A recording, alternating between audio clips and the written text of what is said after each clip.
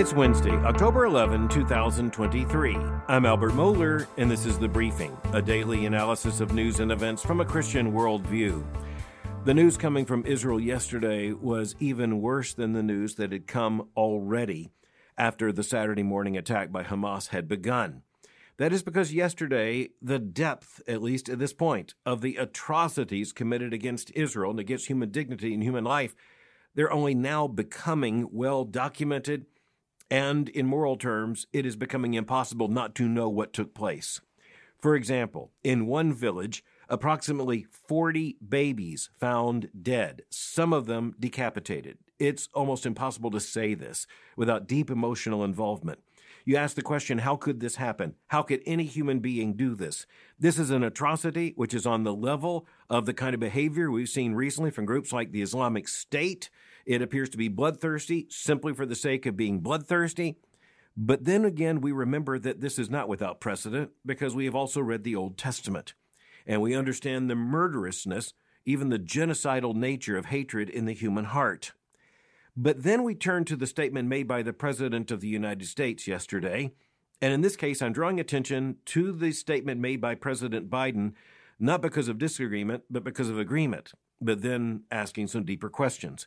Here's what the president said. Here's the most important line. Speaking of the kinds of atrocities, the murderous atrocities that we have just discussed, including those babies in one village, the president went on to say, quote, "This was an act of sheer evil," end quote. Now, in making that statement, the president of the United States was not wrong. He is emphatically right. The question, nonetheless, is engaged. In what sense is that right? What kind of worldview is required for that sentence to make sense? What kind of definition of evil is necessary in order for that sentence to have teeth? This is where Christians come in and understand that if you try to use this kind of statement, this kind of language, you try to make a statement, this was an act of sheer evil, that statement, and this is something we need to note, that statement is essentially theological. One of the things we need to recognize, and this is a prime moment for us to recognize this fact, is that that kind of language, which is self-evidently true, is only true if evil is something that is real and thus is something that must be overcome. The question is, of course, what or who can overcome evil on this scale? So let's get to the word evil and try to understand it. The word evil in this case is just indispensable. What else could the president say?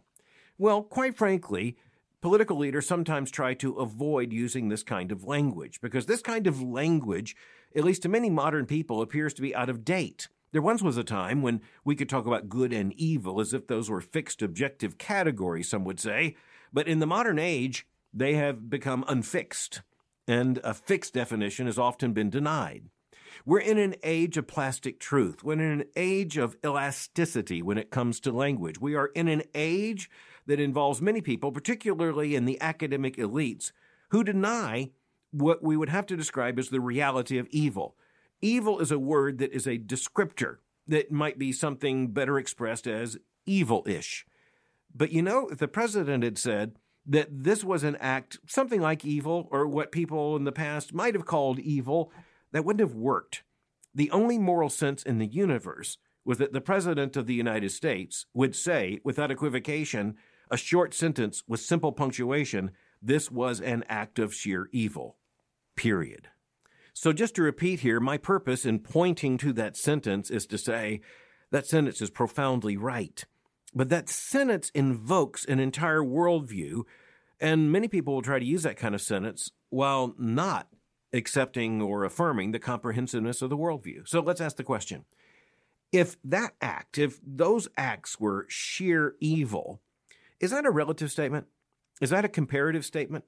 In other words, is evil in this case just meaning that it's more evil than something else? You could look at a span or a spectrum and say, well, telling a white lie, that's a little bit evil.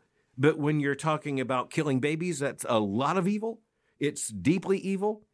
Or are you saying that there's something that's objectively wrong here, such as it is just wrong to tell a lie, but in this case, it is just absolutely wrong to kill, and in particular, to kill a baby, who by definition cannot be a combatant. You're talking about innocent babies here, slain in an act of outright hatred, in this case, homicidal hatred. So we're talking about evil that reveals itself with clarity. But here's where Christians need to ponder something. If you're talking about something as evil, that means it's evil in a sense that wouldn't make sense if this world is simply some kind of materialist accident. If there is no God, and there is no creator, if there is no holy judge, if there is no divine source of our knowledge of good and evil, then this is nothing more than saying this in the grand scheme of cosmic events is something that is not to be celebrated. If you deny the larger existence of meaning and truth, and you suggest that all truth is just socially constructed, if you go back and deny creation and you say that the entire cosmos is just an accident, then moral actions are robbed of their moral importance or moral significance. Human beings are no longer just moral agents, we're just atoms and molecules. So what's really important to recognize here is that in the face of this kind of evil, the only sentence that makes sense spoken by a president of the United States is just what President Biden said. This was an act of sheer evil, end quote. He's absolutely right. But evil as a category doesn't make sense. It doesn't make any moral sense. It doesn't make any logical sense if there is not an absolute reality of good and an absolute reality of evil. And those categories are impossible if we just live in the midst of a materialist world, which is nothing more than a cosmic accident. But if there is no God, here's the bad news for you. There is no meaningful category of evil. Evil is just something you don't like, because in a cosmic universe in which there is no right or wrong, then the language you use of right and wrong is nothing more than a matter of ephemeral perception, personal judgment. You like blue, I like red. There is nothing objectively true about that. It's a statement of taste. But what the president was saying here, and it only makes sense if he knew what he was saying here, is not a statement of aesthetics or taste. It's not a statement of comparative judgment. It is a statement of moral truth. And in so doing, we have to say, that's absolutely right. This was a statement of moral truth. But you know what? If there is a moral truth on this issue, then there's also a moral truth on other issues as well. The Creator makes very clear in his righteousness that this kind of homicide is simply sheer evil and sin, and the Creator does say that. Then at the same time, the Creator has the right to say, well, what does it mean to be male and female? In other words, we're looking here at the incongruity of a post-Christian morality. We're looking here at the incongruity of people making moral judgments when they've undercut the very foundation for making those moral judgments. When you hear someone who argues, on the one hand, that there is no God and the universe is a cosmic accident, but that something is sheer evil, well, in an evolutionary worldview, lived out to its logical consistency, there is no such thing as evil and there is no such thing as good. But here's where we understand that we are indeed made in God's image. And as creatures made in God's image, we have a moral sense, a moral knowledge that cannot be denied. It is something that is so real that in conversation, someone looking at the massacre of these innocent babies simply has to say, that's horrifyingly evil. No other word fits. It's not just evil-ish. It's not just evil-like. It's evil. And one who would do such things is evil. But there's another aspect to this, and by affirming the reality of evil, I'm going to use a theological category. It's a big word that is used by philosophers and theologians. It is the word ontological, which means it deals with being, with reality. This is to say it's not just a matter of perception. It is a matter of reality. It's a matter of the structure of the universe. It is a matter of the very fabric of creation, of the entire cosmos. It doesn't make sense that this wasn't evil. If this wasn't evil, then there is no good and there is no evil. But it points to something else as well. It points to the fact that there is a moral knowledge common to us that also can't be explained unless there is a creator. In other words, we would go so far as to say that any person who could look at the sight of massacred babies and say, that's not aesthetically pleasing, that person is not normal, not a normal functioning human being. There is instead a necessary response of moral revulsion, and that moral revulsion is coming from a moral knowledge. You also have to ask that question, where does that moral knowledge come from? Well, there is no theory of evolution that can give us any adequate explanation for where that sense of evil and a corresponding sense of good would come from. So again, what we're looking at in the horrifying situation of the conduct of the terrorist organization Hamas and the attack upon Israel, and what we've seen here in these massacres, rapes of women, naked bodies paraded, pride in videos, the taking of hostages, which means that now we're looking at an evil act that is not something, and this is also of legal and moral importance, this evil act is not something which is simply done and we're looking at it in retrospect, as you might in a criminal trial. No, this is an ongoing crime. This is an ongoing act of evil. There are those who have been taken by Hamas as hostages, and they're being used as leverage. And they also include children and mothers and other persons, not just combatants who have been taken. They're being held as hostages, and Hamas has threatened that those hostages will be executed live and on video if Israel attacks those targets in Hamas, as the statement says, without warning. But Israel's basically given a warning to Hamas that it should expect an attack. And military analysts now think that in all likelihood, Israel is mobilizing for a massive land invasion of the Gaza Strip. Then that raises another issue. What about the human fight against evil? Now, that doesn't mean that anyone involved in this fight represents in himself or herself absolute good or absolute evil. Because we as human beings, as sinful human beings, even when we are inclined to the good, we are still, and this is where the biblical doctrine of sin is so important, we are still bound by sin in that even when we do the right thing, we might not be doing the right thing for the right reason. We might not continue even a good act to what would be its proper completion or its proper end. We as human beings, even when we're good, are not all that good, but what a radical distinction and contrast we make with those who give themselves to evil. And so even those who commit evil, here's what Christians know, ontologically, they are still made in the image of God. They're still image bearers, and that means that they still bear moral responsibility. If we live in a world in which we have nothing but atoms and molecules and cells and all the rest put together, and it's nothing more than an accident, there's nothing more than material reality, then there is no true moral responsibility. You don't hold a molecule responsible. But it is a human impulse to look at the actions by Hamas, and there's some other things we're going to have to say in a moment about that, but to look at the actions by Hamas and say, you know, that is evil, not just in terms of a dispassionate moral judgment, that is evil, that must be stopped. So you go back to the middle of the 20th century, and you go back to the Nazi Holocaust against the Jewish people. And by the way, of course, that is not an accidental symmetry. You're looking at the Nazi regime and the Hamas terrorist organization.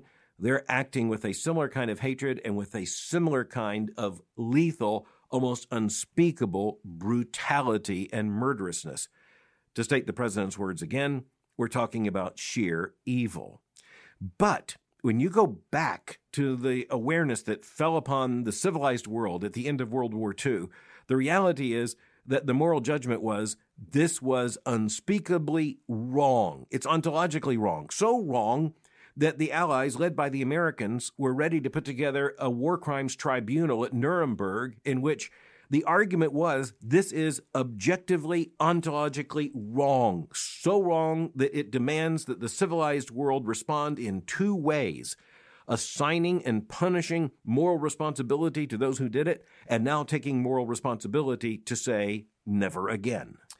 But of course, what we're looking at right now is the fact that never again seldom actually means never again. The darkness in the human heart that drove the Nazi regime is very close to the darkness in the human heart that is now driving Hamas as a terrorist organization.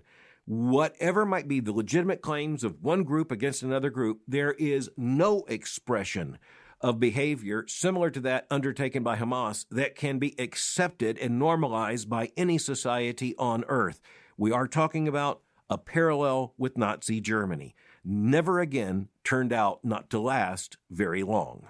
This ongoing act of evil, the ongoing nature of it, leads us to come back to the fact that there are lives right now at stake, and Hamas is leveraging those lives, and further lives are being threatened. Hamas does not intend to retreat, and it doesn't intend to give back these hostages, nor to operate by the rules of war.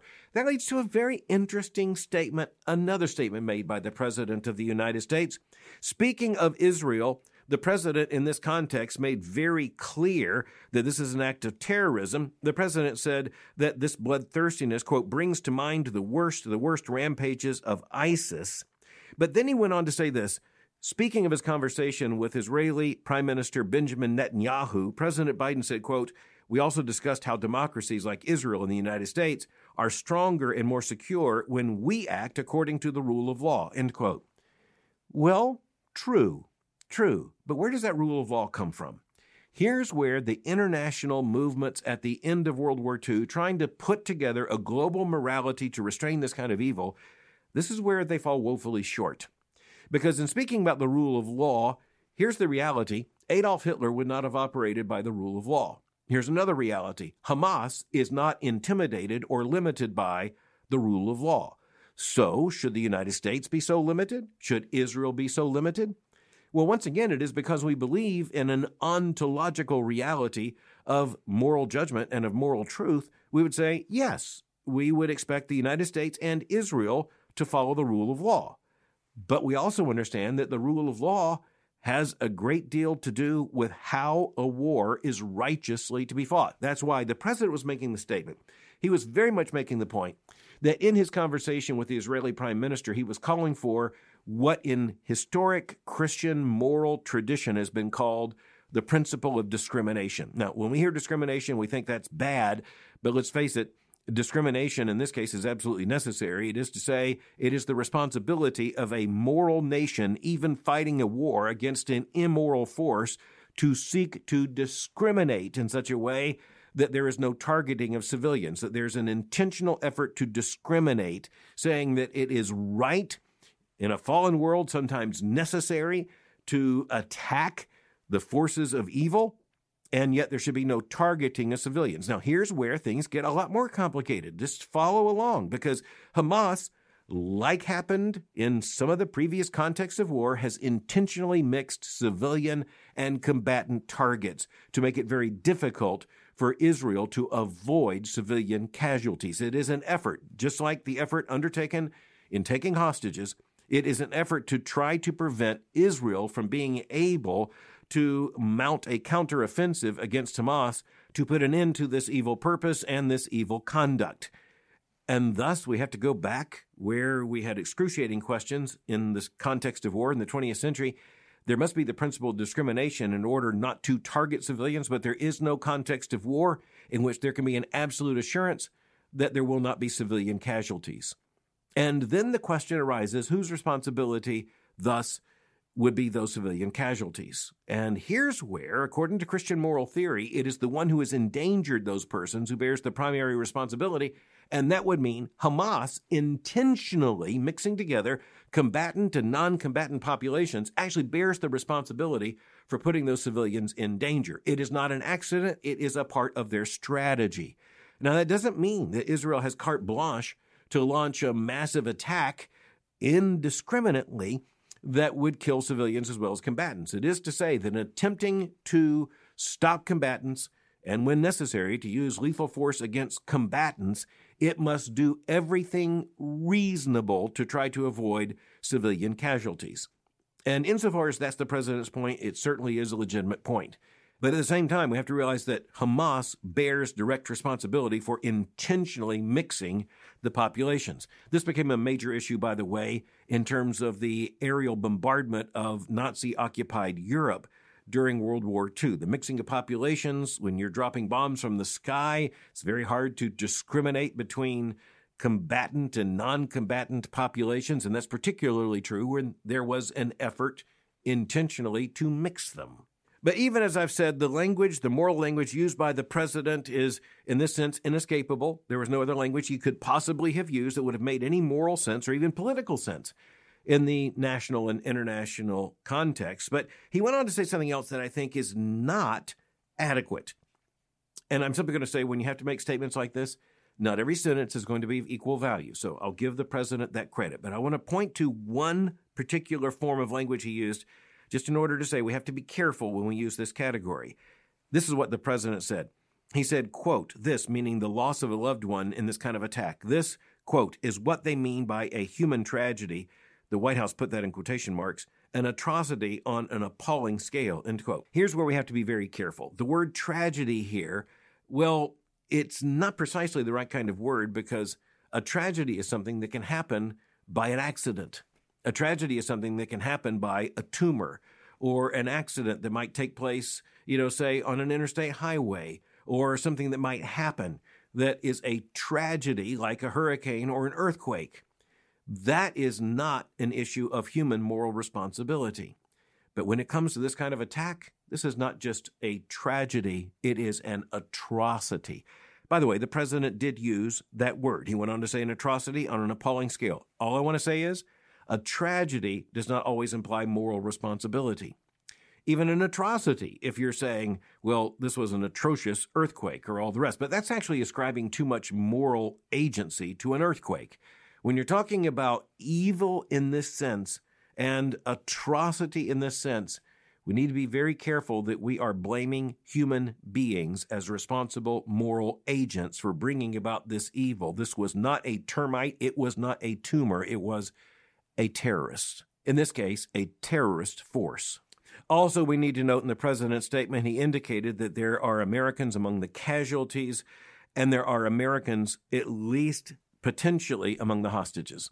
It is not known exactly what the administration knows, and the administration knows not to state exactly what it knows, but it is sending a very clear message to Hamas about how the United States values human life and what the United States will and will not do. And these messages are sometimes sent not only with words, but with symbolic acts, sometimes with more than symbolic acts. And moving the USS Gerald Ford, the nation's newest and largest aircraft carrier, armed with lethal force and modern jets, moving it close to Israel right now, and also that means close to Hamas, the president is necessarily sending a very clear signal. The president went on to say this, quote, "Let me say again, to any country, any organization, anyone thinking of taking advantage of this situation," he said, quote, "I have one word, don't," end quote. Now, this also requires just a little bit of pause, because you don't often hear American presidents. Doesn't matter the party, doesn't matter the era, doesn't matter the context. You just very rarely hear an American president speaking in this way. And yet the president, in this case, President Joe Biden, and I speak often of where I have differences with this president, the reality is that this president is functioning in that sense as an American president, simply saying to a foreign enemy, don't even think it. Don't even move a muscle. Don't even flinch. But let me tell you, behind that has to be the reality that if they do, the United States, just like Israel, is going to have to respond with overwhelming force. It will have no choice, or we never meant don't. And trust me, on the world stage, when you use the word don't and they do, and you don't respond in an overwhelming manner, then the message is sent. And that message by terrorist organizations will be received. One final thought in terms of worldview and theological, biblical issues here. We need to admit that we're shocked by this. We need to admit that we are emotionally engaged on this. We need to admit that just hearing about those babies with mutilated bodies, this is not something that brings about a mild moral response. It brings about a deep, unspeakable moral response.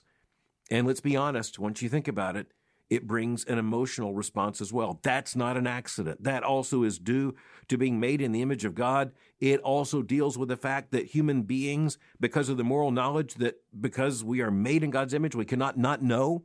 The reality is that this is an emotional knowledge. It is an issue that reaches to the very core of who we are. And this is not wrong. It is right. Over the course of the next several days, we'll be looking at issues such as the fact that there are those who don't want to speak of this attack as evil. They want to use some other kind of language. We're going to have to consider why and what that means. But I just want to come back as we close today with the fact that when we look at the reality of this kind of evil, we would be absolutely destroyed and absolutely depressed, except for the fact we also have the knowledge of absolute good, of absolute righteousness, and of absolute love. And of course, I'm speaking about the one true and living God, the creator of heaven and earth, the Father of our Lord Jesus Christ, the triune God, Father, Son, and Holy Spirit.